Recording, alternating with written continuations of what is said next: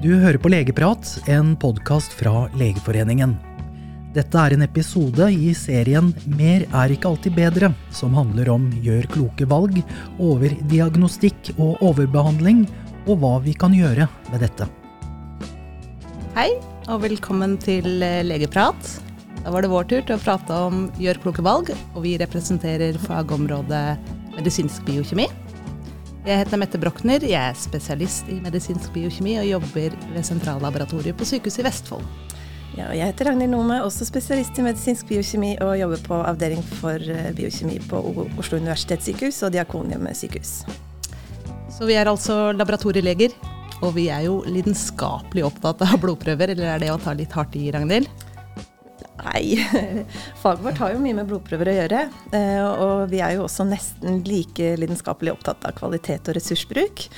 Og her det jo dessverre litt å snakke om. Men hva det viktigste vi skal ta opp i dag, Mette?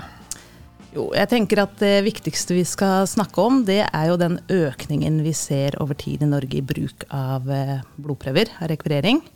Og det jo sånn at jo flere blodprøver som tas, jo større jo risikoen for at vi får svar som faller utenfor referanseområdet og kan tolkes som unormale, selv hos helt friske folk.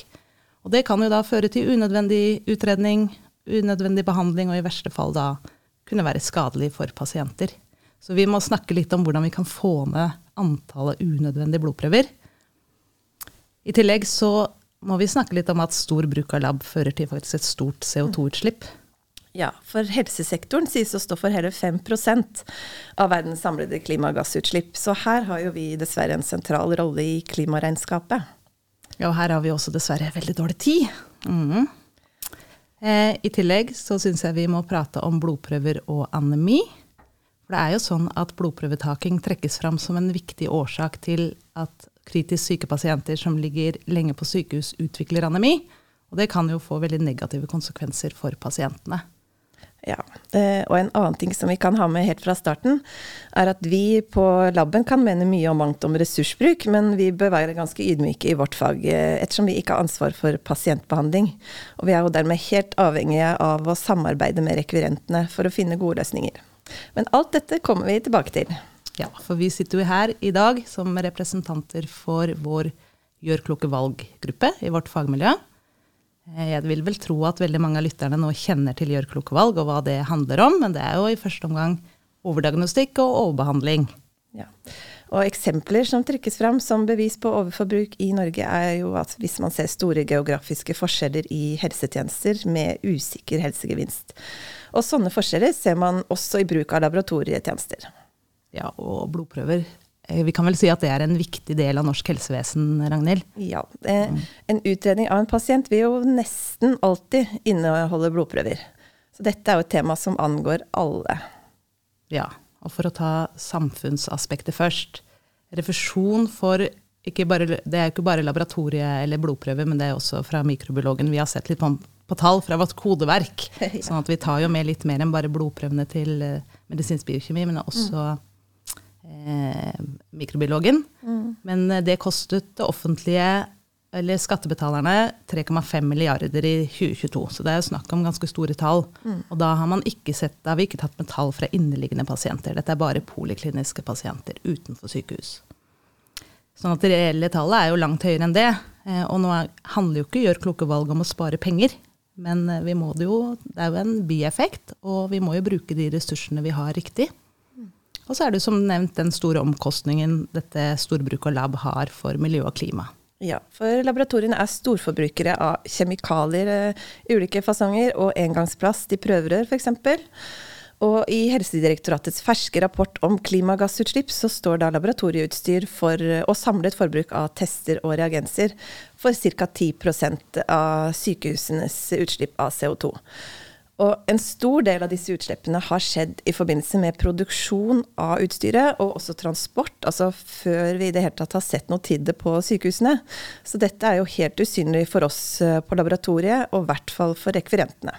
Lett å glemme da, med andre ord. Ja, så unødvendige blodprøver fører jo til unødvendige CO2-utslipp, og ikke noe vi tenker kanskje så mye på i det daglige. Men i dag så skal vi jo først og fremst snakke om vår fagforenings anbefalinger i gjør kloke valg. Det jo ikke sånn, jeg tror ikke vi rekker å gå med innom alle, men vi har snakket om at vi I hvert fall vil trekke frem 2 av dem. Og da synes jeg vi skal starte med den som omhandler stoffskiftesykdom. Skal jeg bare lese opp den anbefalingen? Unngå og rutinemessig rekvirere fritt T3 og fritt T4 ved utredning for tyroidesykdom og ved oppfølging av pasienter med primær hypotyreose. TSH tilstrekkelig I de fleste tilfeller. Sånn lyder den. Det var det. Og hva egentlig da begrunnelsen for denne anbefalingen? Jo, begrunnelsen for denne anbefalingen at I de aller fleste tilfeller så det TSH som den beste analysen ved spørsmål om stoffskiftesykdom. Det sånn at når TSH innenfor referanseområdet og kan kalles, vi kan si normal da, så det veldig sjelden at man trenger å rekvirere tilleggsanalyser eller andre tyroideprøver. Og det må man da ha I bakhodet når man bestiller stoffskifteprøver. Ja, man må det. Altså, det finnes jo noen få unntak, det gjør det alltid I medisinen. Men ved spørsmål om primær hypo eller primær hypertyreose, så det dette som regelen. Det nemlig sånn at det skal veldig, veldig små endringer til I de frie tyroidehormonene, fritt T4 og fritt T3, for å gi en ganske stor endring I TSH. Et eksempel at hvis du dobler fritt T4, så vil du få en 100 ganger endring I TSH, sånn at TSH veldig mye mer følsom enn fritt T4 og fritt T3, så man kan I bunn og grunn stole på en normal TSH da. Ja, det godt å vite. Og I Norge så medbestiller vi jo så godt som alltid fritt T4 I utredning og til alle stoffskiftekontroller. Mens tall fra USA for eksempel, så har de oppgitt at fritt T4 kun medbestilles hos ca. 30% da, av alle stoffskiftekontroller. Så her kan jo vi faktisk se hvordan vi kan forbedre oss og unngå unødvendige bestillinger av fritt T4. Og det vet jeg dere har sett på I Tønsberg. Ja, vi har tatt litt tak I det. Men jeg vil først si at det jo sånn I Gjør kloke valg-kampanjen at vi har fått beskjed om at hver fagforening skal lage anbefalinger som rettet mot egen fagforening. Vi skal feie for egen dør, ikke sant? Vi skal ikke belære andre fagforeninger, eller rette pekfingeren mot andre. Sånn at det jo litt vanskelig I vår spesialitet, fordi vi et servicefag, sånn at våre anbefalinger retter seg jo litt mot rekvirentene der ute. Men da tenker jeg at det I hvert fall viktig at vi gjør det så enkelt som mulig for rekvirentene å følge våre anbefalinger, og en måte å gjøre det på reflekstesting. Reflekstesting betyr at det analyseres en analyse på laboratoriet som rekvirert, og så vil det etterbestilles andre relevante prøver avhengig av svaret på den, og det skjer automatisk på labben. Det trenger ikke å rekvirenten å tenke på. Sånn at vi innførte for noen år tilbake reflekstesting av TSH på sykehuset I Vestfold, på laboratoriet der. Det vil si at fastlegene kan rekvirere en analyse som heter TSH-refleks, hvis de lurer på om en pasient har stoffskiftesykdom. Og da analyseres først TSH, og hvis TSH faller utenfor referanseområdet, så vil det etterrekvireres andre relevante prøver, slik at det gjør det jo da litt lettere for fastlegen å bare bestille TSH, og slippe å tenke på å måtte bestille hele pakka på en gang da.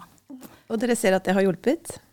Ja, vi ser at etter at vi innførte dette, så har vi halvert mengden fritt T4, som analyseres hos oss på cirka 5 år da. Ja.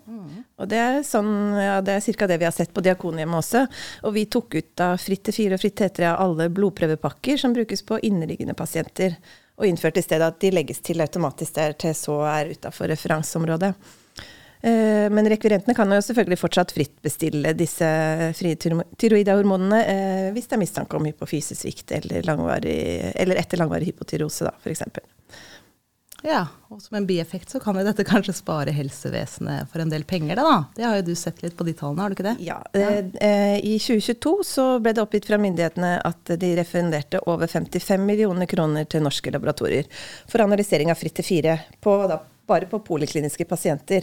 Og da har man ikke tatt med de som gjøres på inneliggende. Så her det jo sånn at vi kanskje kan spare litt penger hvis de rekvirerer disse stoffskifteprøvene litt mer fornuftig da. Ja, det penger vi kan bruke på andre ting. Ja. Og ikke minst så kan jo reflekstesting spare pasientene for et ekstra stikk, eller en ekstra tur til legekontoret for å kunne undersøke for flere analyser. Så det må vi ikke glemme. Det viktig. Det var jo litt kanskje rettet mot både polikliniske og inneliggende pasienter, men vi har jo en anbefaling som rettet mot bare inneliggende pasienter, som lyder unngå repeterende blodprøvekontroller på klinisk stabile pasienter, Og dette tror vi et problem på norske sykehus? Ja, det tror vi. Ja, på sykehuset i Vestfold så har man sett en økning av rekvirering over tid. Over flere år så har det liksom bare stadig økt. Fra 2019 til 2022 så var det en økning på antall analyser og prøvetakninger på nesten 20%. Ja, men så kan man jo si at det legges jo kanskje inn flere pasienter ettersom vi får en eldre befolkning i Norge da? Ja, så det er jo komplekst hva som ligger bak disse tallene. Det er ikke så rett frem at vi bare kan si at det er unødvendige blodprøver det skyldes, men pasienttilstrømningen til sykehuset, den økte bare med 5%. Det var en ganske mye lavere verdi da, i samme periode. Ja. Så det er ikke bare en eldre befolkning og økt pasienttilstrømning. Nei. Ok, men hvordan kan man da få mistanke om at noen av de gjentagende blodprøvekontrollene faktisk er unødvendige? Nei, det var det. Det er jo ikke alltid lett, og det er veldig lett for oss på lab å sitte og si at folk tar for mye prøver.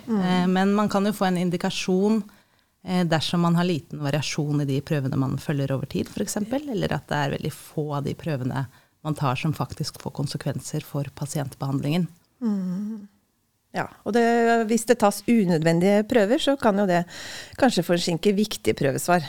Ja. Det er mye viktige prøvesvar også. Ja, på sykehuset i Vestfold så er det jo bioingeniørene som tar prøvene.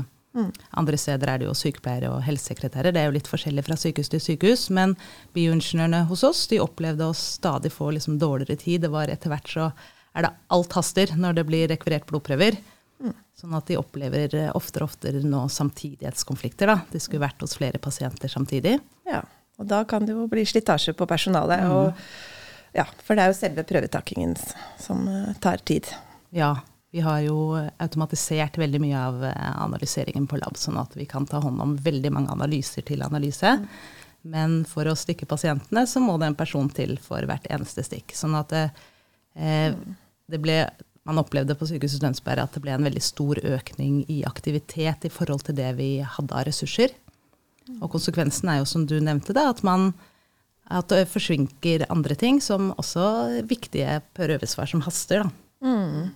Det er jo ikke bra, og det får jo konsekvenser også utenfor laboratoriet, at forsinkelsene forplanter seg til visitter og pasientbehandling, og legene må jo også vurdere alle disse prøvesvarene. Og ja, det kan jo skape unødvendig ekstraarbeid hvis det ikke var noen god grunn for å ta prøven i utgangspunktet. Ja, så synes jeg man skal også tenke på at det er noen pasienter som synes det gjør vondt å bli tatt blodprøve av. Og særlig hvis du får daglige stikk og flere ganger om dagen, så bioingeniøren hos oss har jo fortalt om pasienter som er både gule og blå, som i utgangspunktet er vanskelig å stikke på. Det tenker man jo ikke alltid på når man rekvirerer den blodprøven. Nei. Og så kan jo unødvendige blodprøver øke risiko for tilfeldige funn, da, som ikke betyr noe. Ja, det kan jo i verste fall da feiltolkes som sykdom og skape ganske mye engstelse, særlig for pasientene og for rekvirentene. Og det er vel da ganske mange mekanismer som bidrar til at det tas sånne gjentatte blodprøver på inneliggende pasienter. Og det er ikke alltid fordi det er viktig for pasientbehandlingen. Nei, har du noen tanker om hvorfor det tas så mye? Ja, så det trekkes frem mange årsaker når man leser om det her, men at det har med kulturen man jobber i, og at det er liten toleranse for usikkerhet. Også kombinert med dårlig tid da. I tillegg tilgjengelighet er nok viktig, at antall blodprøverunder, hvor tungvint eller lett det er å bestille prøver, og så kan det jo også være at noen har overdreven tiltro til laboratorieundersøkelsene. Tror du har noen viktige poenger der, særlig dette også med tilgjengelighet, at det er veldig lett å bestille disse prøvene. I alle fall så var det etter hvert et behov for å gjøre noe med dette på sykehuset i Vestfold. Vi har ikke lenger de ressursene som skal til for å håndtere et så stort trykk da. Og da valgte man å kopiere mye fra Gjør kloke valg-kampanjen som ble startet for noen år tilbake ved UNN, som de kalte Ikke stikk meg uten grunn. Veldig fint navn. Ja, de har jo gjort veldig stor jobb når de laget denne kampanjen, og det var veldig fint for andre å kunne få låne litt av deres ideer og kopiere litt.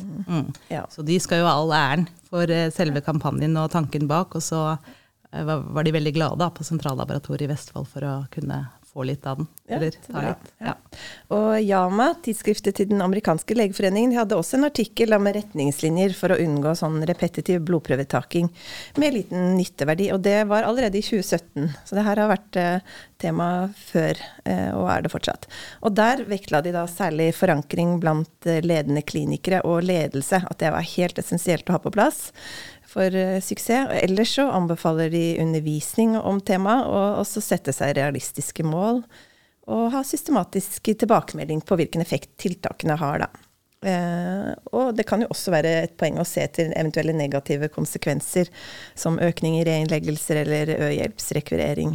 Men ja, og jeg vet jo at kampanjen dere har hatt på sykehuset i Tønsberg har mange av disse her elementene i seg, ikke sant? Ja, skal man oppnå resultater over tid, så det jo viktig at man gjør flere tiltak. Det holder ikke å bare fra labben komme inn og fortelle at her tas det for mye prøver og vise til litt forskning. Da tror jeg man får en veldig kortvarig effekt. Ja. Så det utrolig viktig å få med seg engasjerte folk, leger eller andre innad på den avdelingen der man ønsker å få til en forandring, hvis dette skal holde seg over tid.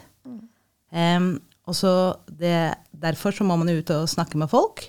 Så det har vært representanter fra laboratoriet hos oss ute på veldig mange avdelinger på sykehuset, og hatt undervisning og snakket og hørt på tilbakemeldinger på hva de mener også ute på avdelingene. Og så det viktig å få fulgt opp over tid med tilbakemeldinger på rekvireringspraksis. Ja. Men har dere fått noen negative tilbakemeldinger? Altså noen som ikke har ønsket å delta for eksempel. Dette jo enda mer som kommer på toppen av alt mulig annet de må forholde seg til. Ja, de som har vært ute på avdelingene, de kommer tilbake og forteller at de stort sett blir veldig positivt mottatt. Jeg tror jo at de rekvirentene der ute også ser at dette gagner dem til slutt. Det blir jo mye mer arbeid for dem selv når det rekvireres mye prøver. Det baller litt på seg. Ja. Ja, det jo veldig bra at dere har fått et godt samarbeid, men jo, at rekvirentene også med på hvorfor det behov for dette. Ja, og på sykehuset i Vestfold så ble det gjort flere tiltak da. Det var ikke bare det å gå ut og ha litt undervisning. Veldig mye av dette har vi jo etter mal fra UNN. Det ble laget kampanjemateriell som lommekort, med sånne laminerte små kort som det plass til i legefrakken, og så ble det trykket opp plakater, og bestilt opp sjokolade med logoen ikke stikk meg uten grunn på. Jeg tror det mange som glad i sjokolade der ute, så det lurt å smøre folk. Ja. I tillegg så ble det redusert på antall prøvetakningsrunder som bioingeniørene går på sykehuset.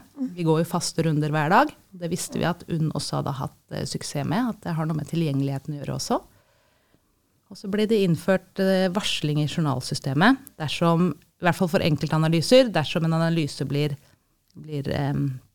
rekvirert for hyppig, at det kort tid siden forrige gang. I tillegg så har ikke stikk meg uten grunn vært nyhetssak i flere medier. Og så det jo viktig, som du nevnte i sted, at sånne prosjekter forankres i ledelsen, så man får midler, og vi har også fått midler til en prosjektleder på labben, som har vært veldig engasjert i dette. Så vi har vært heldige. Ja, det høres jo ordentlig omfattende ut. Men ser dere noen resultater av dette? Har det gitt noe effekt? Ja, nå har i hvert fall trenden snudd. Fra å liksom være en stadig stigning i rekvireringen, så ser vi nå at det færre rekvireringer i år sammenlignet med i fjor. I tillegg så har det blitt en betydelig lavere helgerekvirering, særlig på de avdelingene som har blitt fulgt litt tettere opp. Og på helgen det få på jobb, og det tenker man kanskje heller ikke på når man rekvirerer blodprøver, at det få bioingeniører som skal ta seg av blodprøvene, så det vi litt avhengig av. Og ved å redusere antall prøvetakningsrunder så gikk faktisk rekvireringen ned, og det visste vi også at UNN hadde hatt suksess med. Ja. Og ikke minst da, så har jo dette prosjektet gitt lavere terskel for kommunikasjon mellom avdelinger og sentrallaben. Og det gjør jo også at vi får tilbakemeldinger, og at vi kan forbedre våre tjenester. Så mye positivt. Og det høres jo ut som dette, altså den kampanjen Ikke stikk meg uten grunn, kan kanskje tas tak i andre steder også? Ja, absolutt. Vi tenker jo at dette bør jo bli en nasjonal kampanje. Og Legeforeningen, de planlegger en workshop rundt dette temaet 31. januar, og da har de invitert inn folk fra sykehuslaboratorier i hele Norge.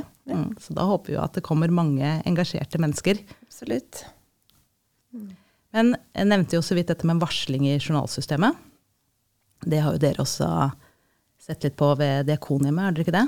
Ja, på Diakonhjemmet så vi også at det var en stor økning i blodprøverekvireringen som påvirket kapasiteten på laboratoriet, og vi måtte gjøre noen endringer, og rekvirentene var positive til det, fordi som de sa da, så sitter vi jo i samme båt, og de merker jo at prøvesvar ikke klare til previsitt for eksempel. Så vi ble enige om å innføre varsling ved for hyppig rekvirering av utvalgte analyser da, som elektroforeser, langtidsblodsukker og D-vitamin. Og disse analysene endrer seg jo såpass sakte at det ikke meningsfullt å gjenta dem for ofte.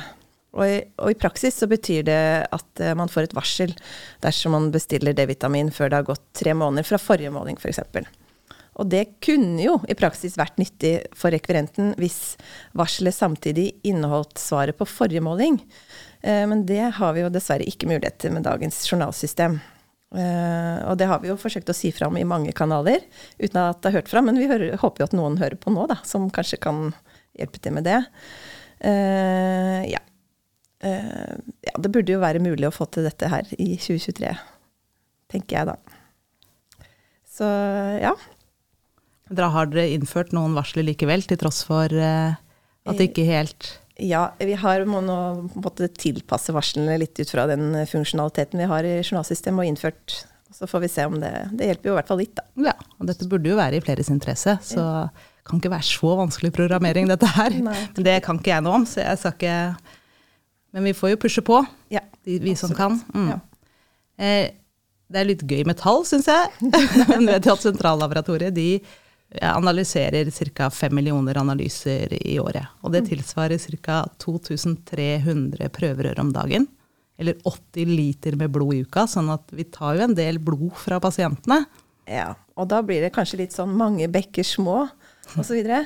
For blodtapet per prøvetaking jo ikke så stort, men da denne sykehuspopulasjonen, de får jo da gjerne blodtap fra daglige blodprøver. Og det kommer jo ofte da på toppen av en dårlig beinmarg som dårlig til å produsere blod. Og blodprøver regnes som en av de viktigste bidragene til anemi som oppstår under sykehusopphold. Ja, og dette kan jo få konsekvenser med at det kan bidra til at pasienten faktisk må få blodoverføring, og det jo ikke helt risikofritt for pasienter å få blod. Nei, det bidrar til økt sykelighet. Og så kan jo da mange blodprøver bidra til et betydelig jerntap over tid. Tapper du 50 milliliter blod, så mister du ca. 25 milligram i jern da. 25 milligram, det jo ganske mye når man tenker på at vi tar opp ca. 1-2 milligram jern i et vanlig kosthold hos en frisk person om dagen. Så dette jerntapet betyr jo mye for en pasient som i tillegg syk og spiser dårlig. Ja. Og etter innleggelse på intensivavdeling så anslås det at opp mot halvparten av pasientene har jernmangelanemi, og den kan ofte bli langvarig og får kanskje ikke helt den oppmerksomheten den burde hatt.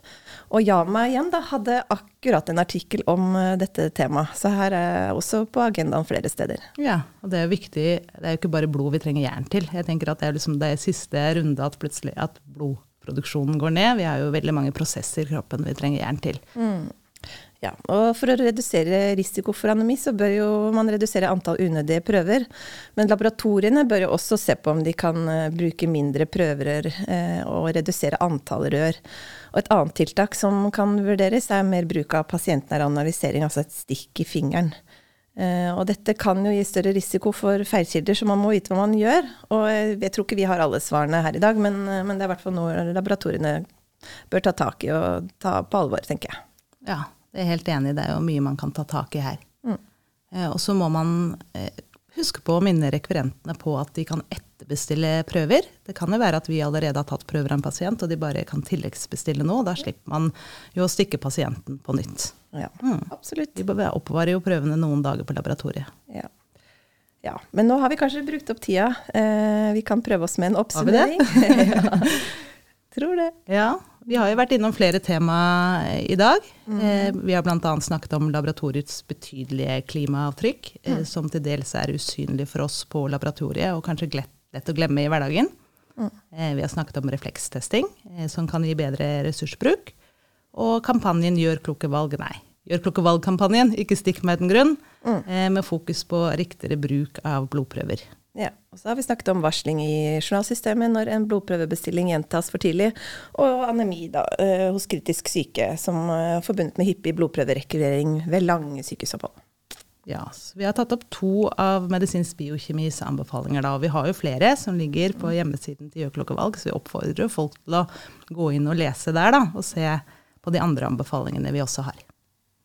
Og så må vi jo si nok en gang at et suksesskriterium jo det at tiltakene som vi innfører må skje i samarbeid med rekvirentene og ledelse ved avdelingene. Og vi mener jo heller ikke at man skal ta for få prøver, men vi ønsker at blodprøvene skal være gjennomtenkte, og at de skal ha en mulig konsekvens for behandlingen. Og kloke valg jo viktig kvalitetsarbeid, og kan bidra til et mer bærekraftig helsevesen. Og at vi får mer helse igjen for ressursene vi bruker. Og her det jo litt av hvert å ta tak i. Dette blir vi ikke ferdig med i morgen, men jeg tror vi må gjøre det sammen, og bruke tid hvis vi skal ha sjanse til å lykkes da. Veldig enig i det, Ragnhild. Jeg tror det var det vi hadde på hjertet.